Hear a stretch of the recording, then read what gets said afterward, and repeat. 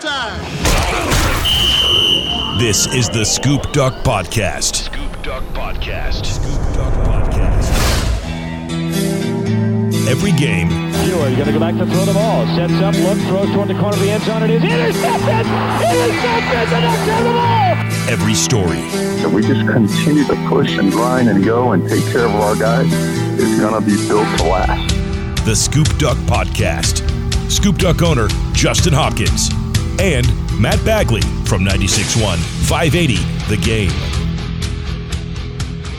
Another week, another podcast, and another massive slate of Ducks news to digest. Scoop Duck and Hi-Fi. I'm Matt Bagley. Justin Hopkins is across the interwebs with me right now. Let's start with a shine of a ray of light, a shining light that I think is really cool. There is talk, and you broke this down today in the Juice. We might have fall camp coming up pretty soon.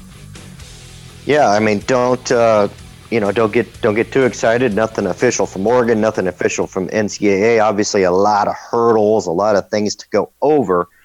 But the current discussions at the moment seem to indicate that because everybody, not just Oregon, everybody was cut short in their spring football camps, that it looks like they will adopt and likely put into place adding 2 weeks to the start of fall camp. So instead of your traditional 4 weeks that you get, which usually opens things up at the beginning of August or the last day or two of July, that would put us at a mid-July start date. And here we are, the first week of June's almost coming to a conclusion. So we're legit talking about just over a month. We could be hearing about football practice. Yeah.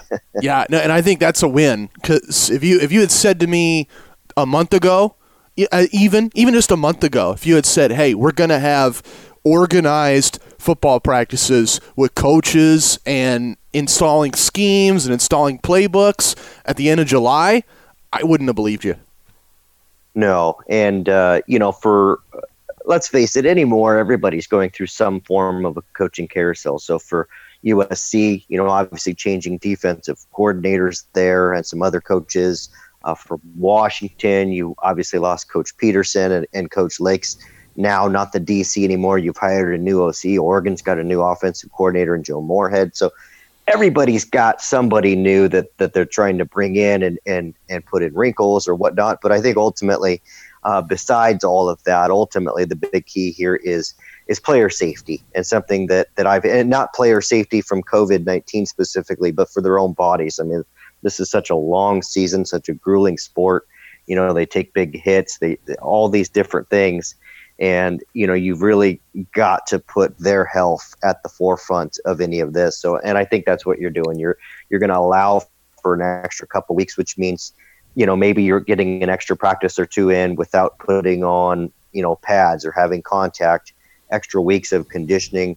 All those things will really be valuable to the players more than anything. And I think I would assume the NCAA's got that at the absolute forefront of their decision making.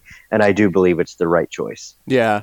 And the other angle here is we've been talking about how in Oregon, players are going to be allowed this month to practice on their own. Kind of like in the NFL, Tom Brady will take all the receivers to one high school football field in one town for a week, and they do all the passing drills. And you'll see the same thing here. You'll have linemen be able to work together. You'll have corners and DBs be able to drill together. Nothing organized by the coaches, but I think that's one opportunity too. And I wonder, between that and a bumped up fall camp, is it safe to say these schools are going to hit the ground running?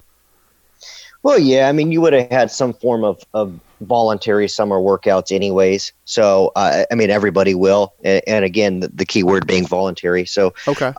I don't know that that's unique. It might be just arranged differently. It might be, there might be a couple little changes. But ultimately, at the end of the day, you can't replace getting out there, running, lifting, doing those types of things.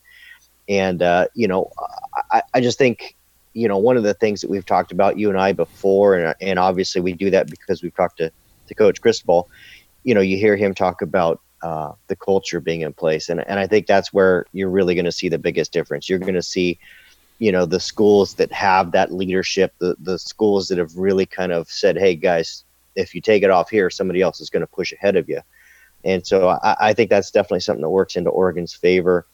And I do believe that the, quote unquote, voluntary workouts that we're talking about right now, I think we'll see a massive turnout. The guys that decide not to are going to be a bit outcast. Fair or unfair, that's just the way it's going to be, I believe. Mm-hmm. And anyways, as far as it goes, just looking at it through a lens there, getting those workouts in, giving them the opportunity to get back and do the voluntary workouts, and then following it up with an extended period of fall camp, an extra 2 weeks, all that seems to be fair, seems to be the right move. And I'm just, I don't know about you, but I'm absolutely giddy at the thought that we're going to have football. Yeah.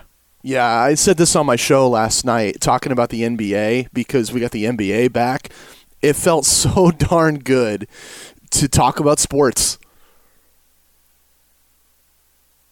Just as simple as that. Like, I know what we're dealing with in the world is really serious, and I don't deny that. In fact, there are some times where I'm willing to say, hey, we need to talk about all those things in the world instead of sports. But after 3 months of no sports, it feels really good to talk about getting games back and who's going to do what and who's going to stack up where. It felt like a weight of the world was off my shoulders. Yeah, I mean, personally, I'm not a big NBA guy. Never really have been. I'll watch. I won't even say I'll watch a game here and there. It'll probably be on the TV at the bar if I'm sitting there. I might even jump on a Blazers game here and there. I'll watch a little bit more of the playoffs. But honestly, I'm just looking forward to anything that's live. I mean, I'm a big UFC guy, so I've really been enjoying the last few UFC fights that they've had. It's really been something for me to watch and enjoy, obviously being a live event, but having something with fans in it and having something that, I just think having the NBA come back is obviously the first major hurdle, but it's pretty exciting to me. Yeah. You mentioned culture. I have to talk about this. I thought the most impressive thing Coach Cristobal did for his culture in the past week wasn't anything to do with practice or anything to do with getting fall camp. I thought it was the message he sent in response to what's happening in Minneapolis and the protests across the country. I really feel with Oregon coming out and him saying, I'm going to listen to my captains, I'm going to shut up and listen to these guys and do what they tell me to do. I thought that was an awesome message. And I wonder, maybe this is a cynical question, but do you think that separates Oregon from other schools across the country? I do. I do believe that. And here's the thing. I mean, we have to remember that Oregon recruits, it's such a national brand, and the way they recruit is so unique from a lot of schools. And it doesn't mean other schools don't do it, but Oregon's definitely very unique, at least in the West Coast, about how they're able to do that. And I think the hardest part is, you're going to take a look at the commit list for Oregon, and obviously it's littered with African-American young men on there. I mean, there's no question. We're not saying anything racial here. That's just a fact. Right. And so, for Mario Cristobal to basically be asking African-American parents to entrust them their son, their prized possession, 2,000 miles away, 3,000 miles away, whatever the case might be, I think that it really speaks a lot that he's very conscious of what's going on and just, it could have been used as a recruiting tool, of course. I mean, it's not going to hurt his stature by any means, but I think it's just that he's so very aware of what's going on socially and what's needed and making the right decision there. Not only the fact that he said it, and showed up at a peaceful protest, a rally, if you will, right. all those things. I just think that the fact that he was first, He was decisive about it. It wasn't like, oh, look, Jimmy Lake's doing this and Clay Helton's doing this, I better follow suit. He was pretty clear on what he was doing. He was first. It wasn't like, hey, I better do this or I'm going to, risk being ridiculed or hurting my stature. I feel like it's a little more genuine that way. It's a little more authentic. And again, somebody that spends a lot of his time around that type of community and probably at least being sensitive to the things that they're experiencing, obviously says a lot about Mario Cristobal. Yeah, I think about the Mike Norvell story that came out today where he tells the media, hey, I reached out to every single player on my team at Florida State and we spoke one-on-one, and then a player comes out and calls BS, says it didn't happen. Well, I have people connected to him and through Florida State and through Memphis that they've told me, yeah, this guy he loves saying one thing and doing another. And then I thought about Mario. I think that Coach Cristobal is really good about picking his words. I'm not going to say that he doesn't say a message sometimes or make a move sometimes that might be forward thinking or might be calculated.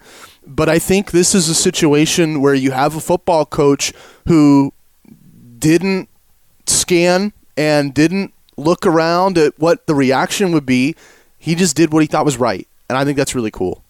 Yeah. And again, I guess that speaks to, what I mentioned originally, just that it feels like it was genuine. It feels like it was authentic. It wasn't, like, hey, I gotta respond too, because these other guys are. And, I think that's the biggest key in all of it.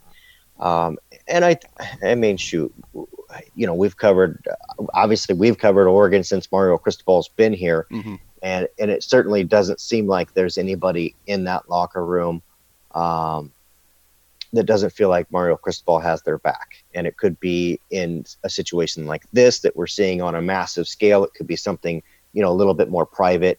It just certainly seems like he has his players' best interest at heart, and they definitely appreciate that about him. Yeah. Got an interesting idea for you. I mentioned this on my radio show earlier this week, but we're all getting excited about potentially getting college football back. If we play the hypothetical and say the season starts tomorrow, who do you like in the Pac-12? And I know you like the Ducks. Who else do you like in the Pac-12? Yeah, I mean, as far as that goes, just based on what we know, again, we could pick on them all we want. We can kick them while they're down. But USC continues to still have one of the most talented rosters, definitely in the Pac-12, and an upper tier roster nationally in terms of skill. They've got skill players all over the board. They've got quarterbacks. They've got receivers. They've got cornerbacks. They continue to struggle at the line of scrimmage. That's going to be their problem. It continues to be a problem for them in recruiting, even in this 2021 cycle. That right there is their Achilles heels. That said, USC with a revamped squad, how good will the defense be? That's going to be the huge question mark for them, just as much as how good will Oregon's offense be, that being the question mark in the North. I think USC is going to be able to put up enough points, at least offensively, to keep them in any game. It's going to come down to whether they can, muster up enough defense to protect that lead. They should be able to run through the South. I think Utah will be tough for them just because of Utah's physical style of play. They're always tough for USC. Mm-hmm. ASU's got a chance with some firepower, but they have lost some dudes in the last couple of years. Huge playmakers. I'm a big Jaden Daniels fan as far as quarterbacks go. I think he's probably going to end up being the cream of the crop in the Pac-12 this year.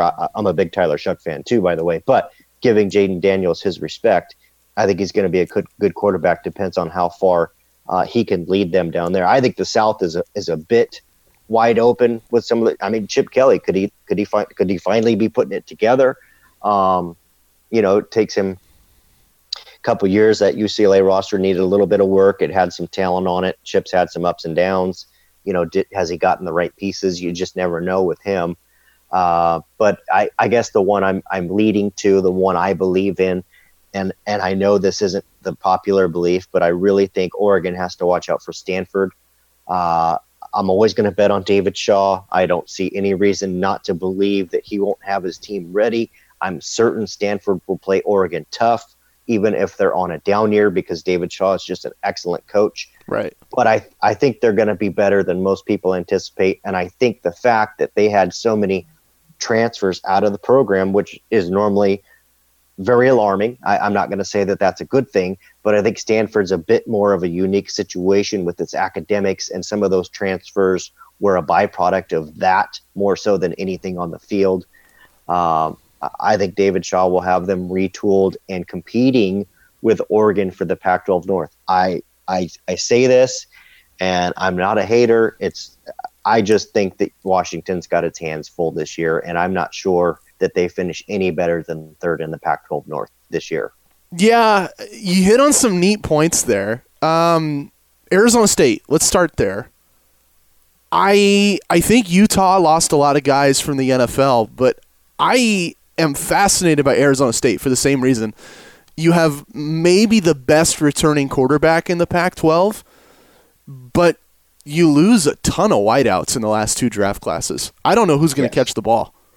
Yeah, that's definitely going to be a problem for them. You lost a lot of big play guys, Benjamin. You lost some dudes there that through the last 2 years, N'Keal Harry was obviously a boss at them for wideout. You got to replace that type of production. But that said, you're in the Pac-12 South, so really I guess your biggest competition is a very questionable USC, because we know Arizona's not going to give you a football game. Yeah, no, USC is not going to be, Arizona's not going to be an issue. Maybe USC, maybe UCLA, maybe Utah, but those are all question marks. We just don't know. I think Utah, USC, and ASU are going to be in a very serious battle at the top for that one. It's probably going to come because I know we talked about this last week. There's a very real chance that USC starts out 3-3 this year. Mm-hmm. Based on their schedule. You look at their schedule. You've got some really tough games. It's very front-loaded. They could finish strong, but if you come out of the gates and struggle, and all those questions come back, and coaching uncertainty, you might lose the locker room. All those things come into play, and suddenly you're battling not only the opponent, you're battling your own team. It could really spiral out for USC. I think the Pac-12 South's wide open between those three, and Chip Kelly kind of being the wild card there. Right. I noticed there were some comments the other day. Oh, sorry, I'm cutting you off. You go. No, you're fine. And I failed to mention them, and I just sort of thought back about it. But back to the Pac-12 North, where I said Washington might not finish any better than third in the North.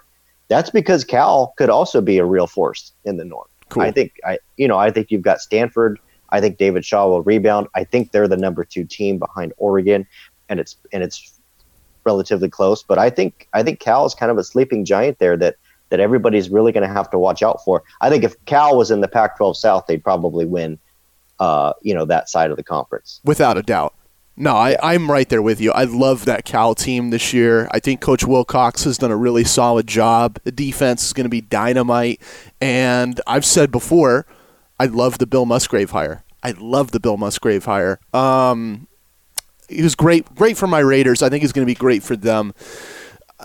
Big questions for me. I'll skip over the Chip Kelly question because that's really neither here nor there. But you mentioned Stanford, David Shaw. I love it. I love Coach Shaw, and I'm willing to trust him. You really think a lot of those departures were just they flunked out of Stanford? No, I don't think that they flunked, but there comes a point where you can't advance your academic career at Stanford. There comes a point where maybe you're there and you're able to get your major, but really not able to pursue your degree afterwards. There's just so many different elements there with Stanford that almost every other university doesn't face. So I don't think it applies to all of them. Some of them were medical. Some of them chose to go elsewhere. And again, keep in mind, some of these guys get into Stanford and get burnt out, mentally, academically. That's fair. and decide, hey, it's been a good run, but this isn't for me. I'm going to finish it out somewhere else. So no, I don't think all those things. I don't think every single one of those was academic, but I do think that was a part of it. And again, I'm fully confident, banking on David Shaw, having them at least game ready and able to compete in the North. I like that point because I don't think people really think about that enough. Every class at Stanford is tough. What was the toughest class you ever had growing up? I'd probably have to say math. Just anytime I got into math, that was, languages were always easy. Did Spanish, history wasn't a big deal.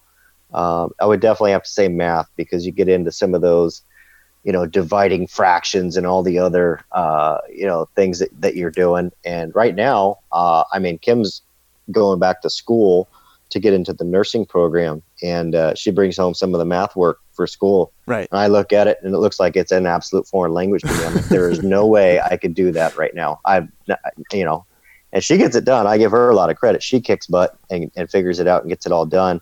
It's also helpful to her, the fact that we have two current high school students in our home that, hey, look, I'm having trouble here. And they can usually help because it's, it's pretty much stuff that they're doing now. That's amazing.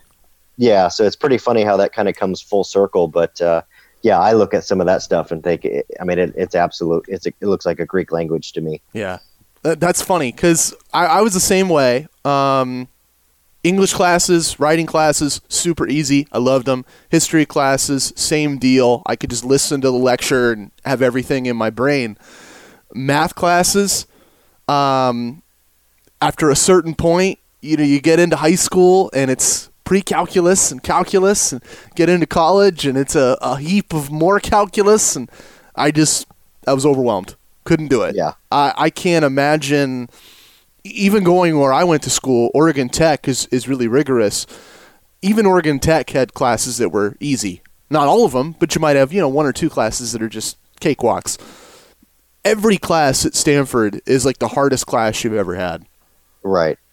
Yeah, they're not letting you turn papers in late or, right at the last week before grading period for full credit. That's not what's going on there. No, So. No, West Coast Ivy. You mentioned Washington. I am interested by that. I think they're a team that they have a certain baseline, meaning I think they're more talented than the perception. They played Oregon really close last year. I think they would have beat Cal, barring a really fluky circumstance to that game. It had like a 9-hour delay, and they played some other schools really well. But anytime you have a first-year coach coming in the gauntlet that is the Pac-12 North, where you have to outcoach Mario Cristobal and you got to outcoach David Shaw and Justin Wilcox, I'm not willing to trust Coach Lake. And now Nick Rolovich over at Washington State. Ooh, I forgot about that. Yeah.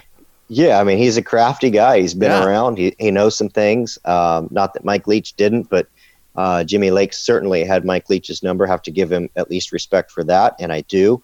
But you got Rolo there at Washington State. The Pac-12 North is salty, man. That's it's going to be. It's not going to be an easy run, and I do believe that whoever represents the North, which I do believe it'll be, I think Oregon's offense is going to be better than most people expect. And I know there's some publications out there putting Oregon in the top 10 as a team, early rankings, all that kind of stuff. So they're getting some respect. I think it's largely based on the success of recruiting and what they're returning on defense, which, don't get me wrong, the defense is going to be absolutely filthy. So I'm excited about that. But I think offensively, Oregon's going to be better than most people think. I think they'll be efficient. I think they'll be able to run the ball at will, basically on any opponent. And I think as long as Tyler Shuck doesn't force the issue, just keeps the game in check, hits his guys, doesn't make mistakes, he's going to be absolutely just fine in a Joe Moorhead offense. Oregon's definitely going to be the team to beat in the North, in my opinion. And I know I'm going to get the green and yellow glasses, treatment for that one, but I just see it that way. But as far as Washington goes, obviously there's no points for an off-season title, and an off-season title is the guys that you recruit and your early commits and things like that. And that's kind of what everybody talks about. There's no question right now Mario Cristobal is kicking Jimmy Lake's ass on that front. It certainly seems like Jimmy Lake has made some questionable hires. It certainly seems like he's made some questionable moves. It just doesn't feel like there's a ton of confidence coming from that program right now. Maybe it's by design, but usually it's not. It would seem as though a lot of that local media is doing some backpedaling and maybe some damage control. And that's what you do. I mean, you're going to scratch, if Jimmy Lake's got guys that are giving you info and helping you out, and right, you're going to scratch your back a little bit. I get it. Definitely guilty of it here and there as well. So I get it. But it certainly seems like there is a lot of damage control. There's a lot of unrest by the fans. And I don't think it's unwarranted. I mean, the offensive coordinator hire left a lot to be desired. Washington, whether they'll admit to it or not, they've gone after a number of graduate transfers at quarterback and haven't been able to land any of them.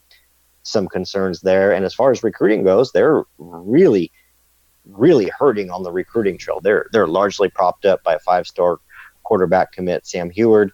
He's a legacy there. His last name, Heward alone, you should know that he's going to be a Husky. No doubt.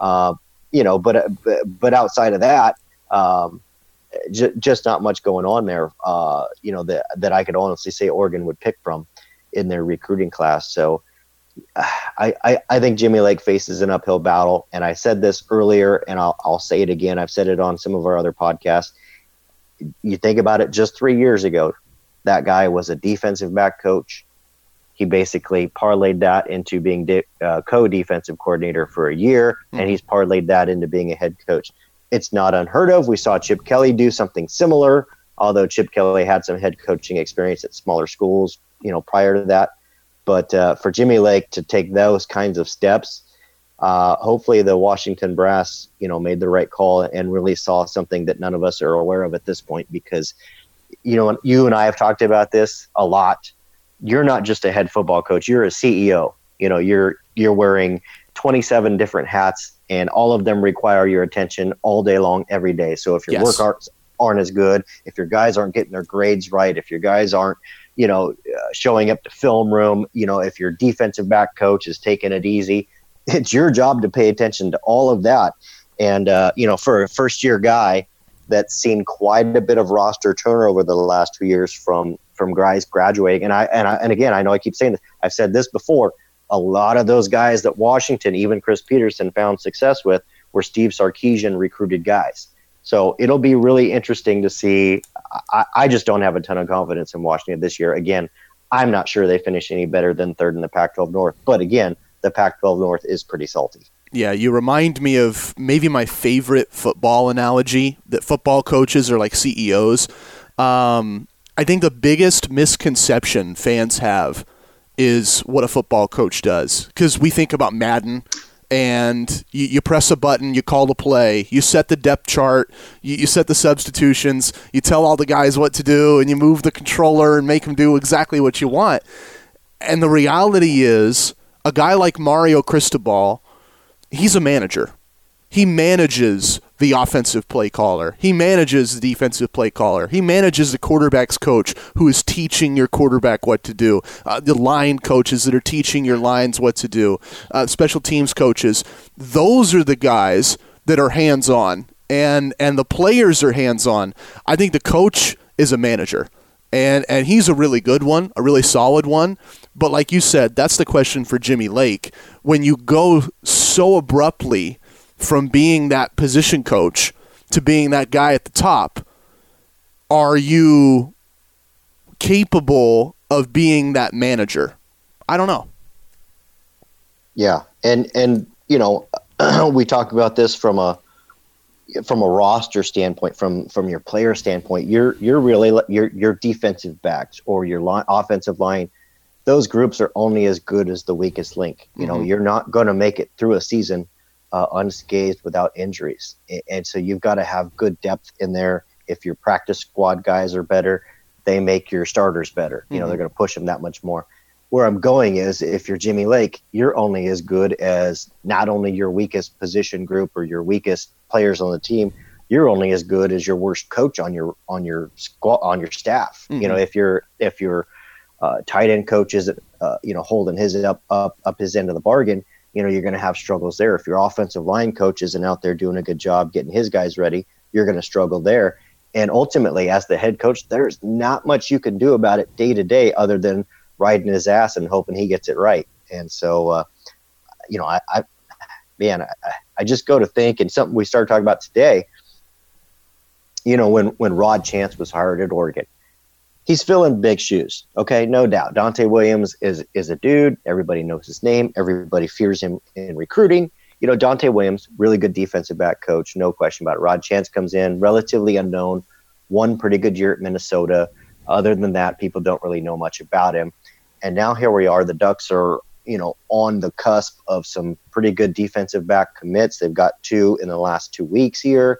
All of a sudden, Rod Chance is kind of like the dude now, and it's like, oh, well, maybe Mario Cristobal has this hiring thing figured out after all.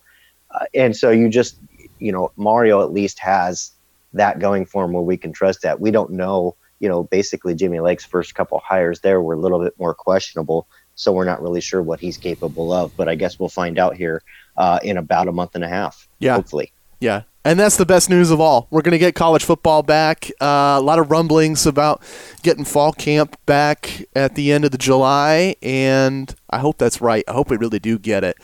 You mentioned as we were prepping for this pod today, J-Hop, that you wanted to talk about recruiting, and the Ducks had a pretty good week with that stuff.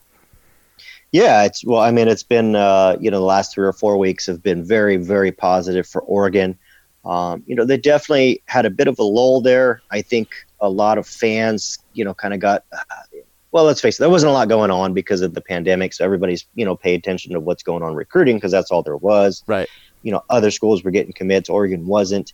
And then Mario Cristobal flipped the switch. And, you saw Oregon recently go on a run. You get Maliki Matavao at tight end. That's a big one for Oregon. But the last 2, basically Jadarius Perkins, a JUCO cornerback. I mean, he's 6'2", 185, 190 pounds as a corner, not a safety. And he commits to Oregon. And next thing you know, Florida and Alabama and I think Auburn were the 3 that offered. I mean, boom, boom, boom, right after he committed to Oregon. Which, if you read Scoop Duck every day, as soon as he committed, I said, just so you guys know, be prepared. The fight's not over. The SEC is going to come calling now that he committed. And within 2 or 3 days, they sure did. And you can't blame him. I mean, he's been very pro-Oregon since. But, again, another big get for Rod Chance there, one of the top JUCOs in the country, a cornerback. And that makes so much sense. That just makes a ton of sense because you're going to see Thomas Graham, Diamador Lenore gone from this year. I don't think Oregon likes to live in the JUCO market, but a JUCO corner makes a lot of sense because you're going to lose both your starters. It would be nice to have a guy a little bit more ready-made to come in and compete with Mikael Wright and DJ James and the other guys on your roster, for those vacant starting spots. So big get there. The other one's Darren Barkins, a guy that I wrote about quite a bit on Scoop Duck out of San Diego, same high school as CJ Verdell. With no camps, none of the 7-on-7 circuit was able to take place this spring. So San Diego is obviously Southern California. No doubt it's SoCal. Right. But it's not SoCal really, when you're talking about recruiting, everybody's talking about the LA area, the Inland Empire, that's SoCal recruiting. Northern California and San Diego are kind of like these little offshoots off of it that aren't really included. So for Barkins, he's not a guy that's been, up playing in the CIF, in the tough high school competition of LA. He's been down in San Diego. A lot of those guys tend to get overlooked until they travel up for the camps or the 7-on-7 or whatever. Mm-hmm. Barkins is a guy that Oregon absolutely had really high on the board. He's one of the best corners on the West Coast, period. He's 6 foot, maybe 6.5 foot, 180 pounds. He's got the size you want. Rod Chance identified him and went after him tenfold. So huge commitment there for Oregon to get him committed with Perkins. Now you can kind of be a little bit more selective. You take a little bit of pressure off. Jalen Davies so Perkins goes to Mater Dei Catholic down in San Diego. Well, Oregon's after another cornerback at Mater Dei in Santa Ana, where they've had success before, Jalen Davies, he will be committing on June 16th, so in about 12 days from now, as we're recording this. So that's another, you're looking at potentially Oregon having 3 cornerbacks committed before July. So kudos to Coach Chance, because not only has he gone and Davies is a top 150 guy. He's a 4-star bona fide player. SEC offers, USC's offered, everybody's after him. And Rod Chance has been able to come in and develop these relationships with these guys in a few short months. A, not able to bring them onto campus because visits haven't been allowed, and B, not even able to go visit their campus during the evaluation period. He's done this building relationships on the phone, on Zoom, and just really, working really hard to get these guys committed. Oregon's in absolutely great shape as far as the defensive back cornerback group goes headed into July. Yeah, I'm not surprised at that at all. After we talked with Rod and getting to learn about his story, I really like the potential in that DB room and what that's going to look like a couple years from now. The other day I'm reading Scoop Duck, and I wonder, can I ask you about Brandon Buckner? Yeah. Okay, so I'll be honest, I haven't seen the kid play, but I know his dad. I'm a Raider fan. Right. I loved the work that his dad did as a D-line coach. I think his dad has that potential to be a really involved figure in his development. What am I missing here? What's with the flack for this kid? I think this is a really good move. Yeah, is he a highly decorated 4-star? No. He's not a SoCal kid. He's an Arizona kid. And I do think that there is a little bit of it that goes into that. Is he 6'4", 6'5"? No. If you're in a lab and you're drawing up your perfect defensive end, you're not going to draw Brandon Buckner. I get it. He's, 235 pounds and he's, probably 6 foot, maybe 6'1". He doesn't have the length, but I tell you what, the guy's just an absolute productive monster. From a number standpoint, there might not be a better defensive end in the country. And to your point, his dad's Brentson Buckner. He's not going to get any better coaching or development over the next year than what he's going to get at home. Right. I mean, his dad's going to watch, film and say, dude, you're doing this wrong, do this. And I get it. I guess I get it. Can Oregon succeed with a roster full of Brandon Buckners? Probably not. Okay, you could probably wait, get through the Pac-12 for the most part, be an upper tier team in the Pac-12 with a team full of Brandon Buckners. But of course, you need those big projectable body types to win the big games against the more physical SEC, the more physical Big Ten teams when it gets to that point. But having a guy like Brandon Buckner on your team every day, pushing the teammate, because he is. Everybody regards him as an incredibly hard worker. Everybody regards him as one of the, true guys of the craft, where he's really working on technique and being fundamentally sound. Right. And that's much, that's obviously expected given who his dad is.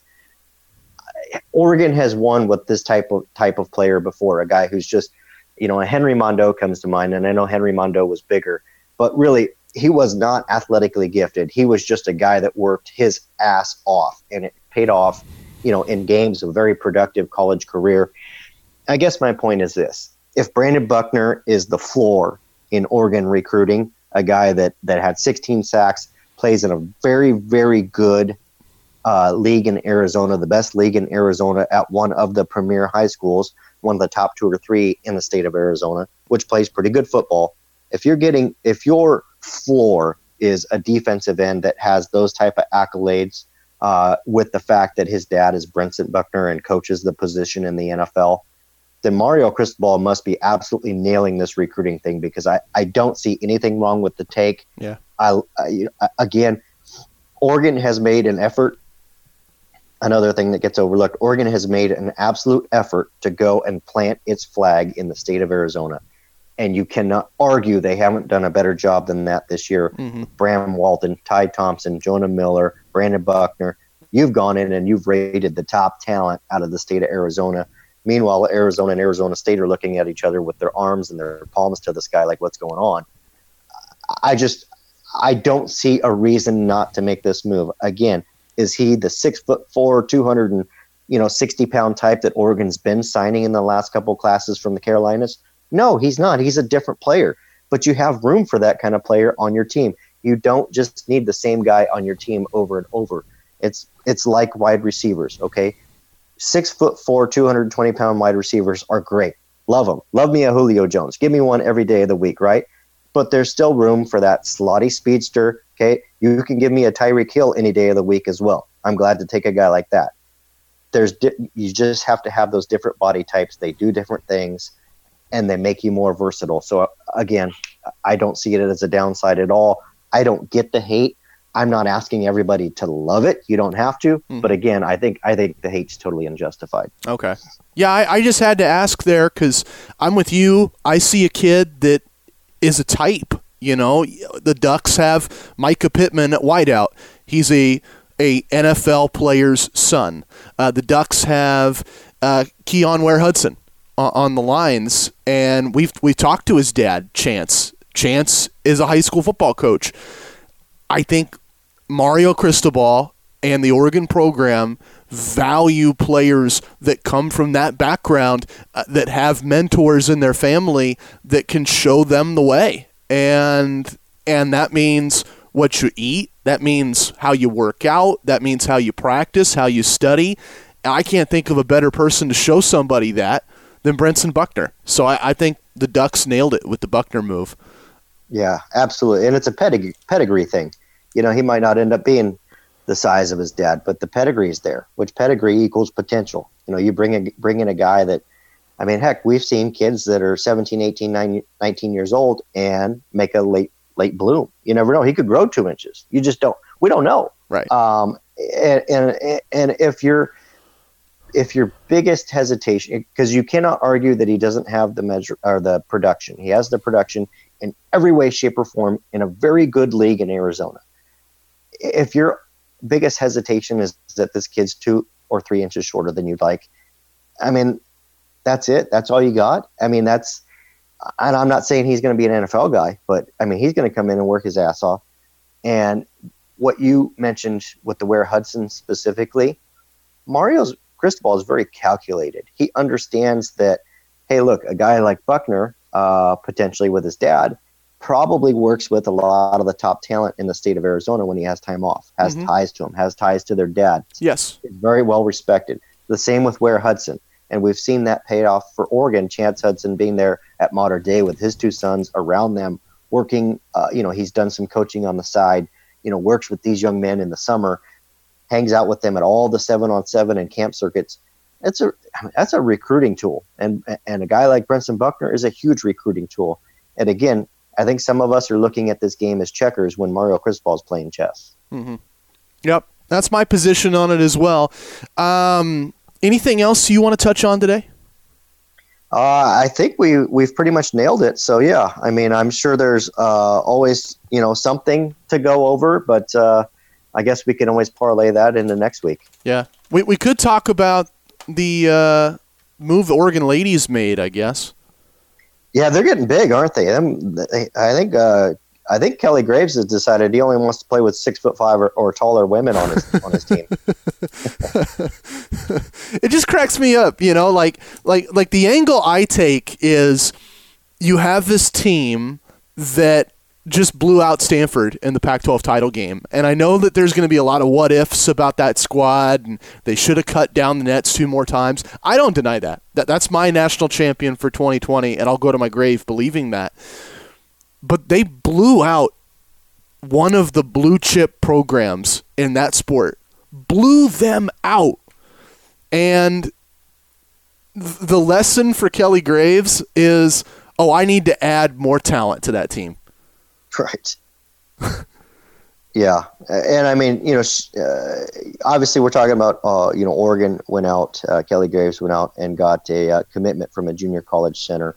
Her name's Ariel Wilson, 6'6". And that's nuts in women's basketball. That's nuts. Yeah, it is. It's that, he's going to pair her up with a couple, Oregon's already got a couple, I think 6'5" and 6'7", coming in and on the roster, and you throw in another 6 foot. So it certainly looks like Oregon's not only going to be skilled from the starting five, they're going to be deep, and they're not going to give up the size and the paint that maybe Stanford was able to take advantage of here and there. Baylor, Connecticut, Oregon's going to be just as big as any of them, but also continue to have that shooting arsenal, that leadership at the point guard position. I think and I'm guessing here, I don't know, and I guess we could ask Kelly Graves about this at some point, but you've got to think that Kelly Graves is looking at this and thinking, hey, I better become multi-dimensional. I better become versatile with my team, or else everybody's going to hone in on what I'm doing.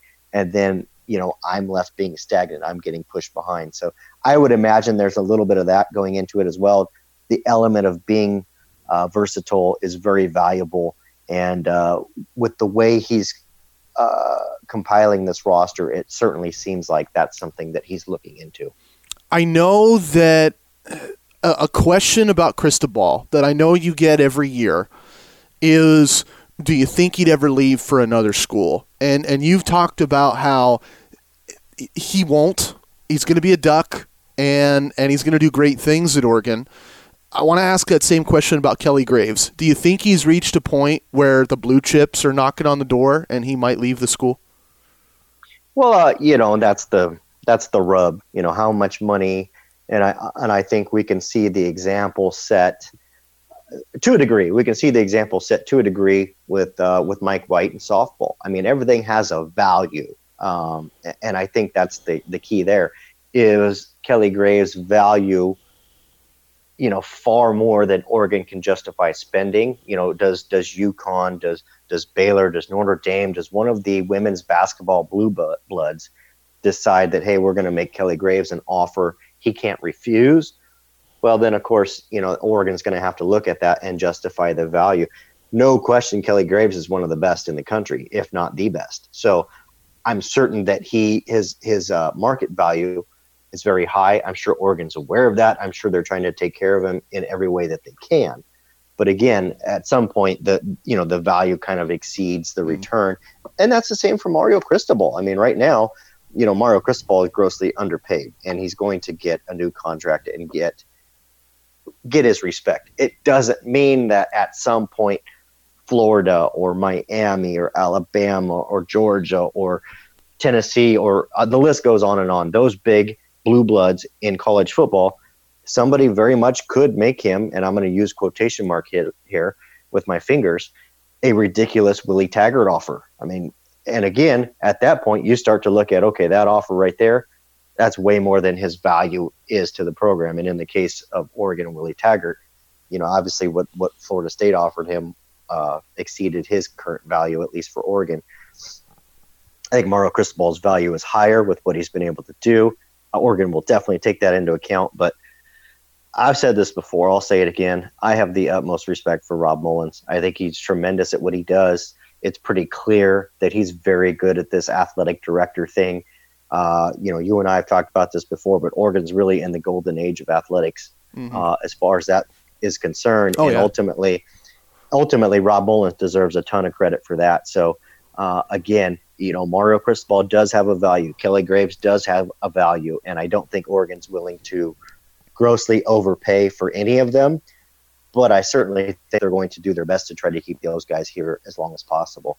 Yeah, golden age, no question. You just won a conference title in men's and women's hoops and in football, and you have competent coaches all across the board. I mean, golf coach won a national title, baseball coach, I think the sky's the limit for Waz. Softball coach, this was supposed to be Melissa Lombardi's redemption year, and I guess next year is going to be that if she keeps the band together. And then you just happen to have a head ball coach who has the potential to win a natty, and similar for Dana and for Kelly. It's a program, an athletics program where you could make the argument 5 or 6 different sports could compete for a national title. Yeah, it's pretty crazy to think about, and again, Rob Mullins deserves a lot of credit for that, and. Again, he doesn't get there without being smart. You don't make these rash business decisions. Yeah. Do you have Phil Knight's huge pocketbook, sitting in your desk and able to pull out? Yeah, you can do that anytime. But we've seen so many bad contracts made that it puts programs in serious trouble. Florida State, another example, tons of money, lots of money, but that Willie Taggart contract is going to haunt them for years. Yeah. You just can't, and Oregon's not a program that's able to put themselves in that type of position. So, again, with what Rob Mullins has done, Oregon's been able to kind of assemble this dream team of coaches, and it's pretty awesome time to be a Duck fan.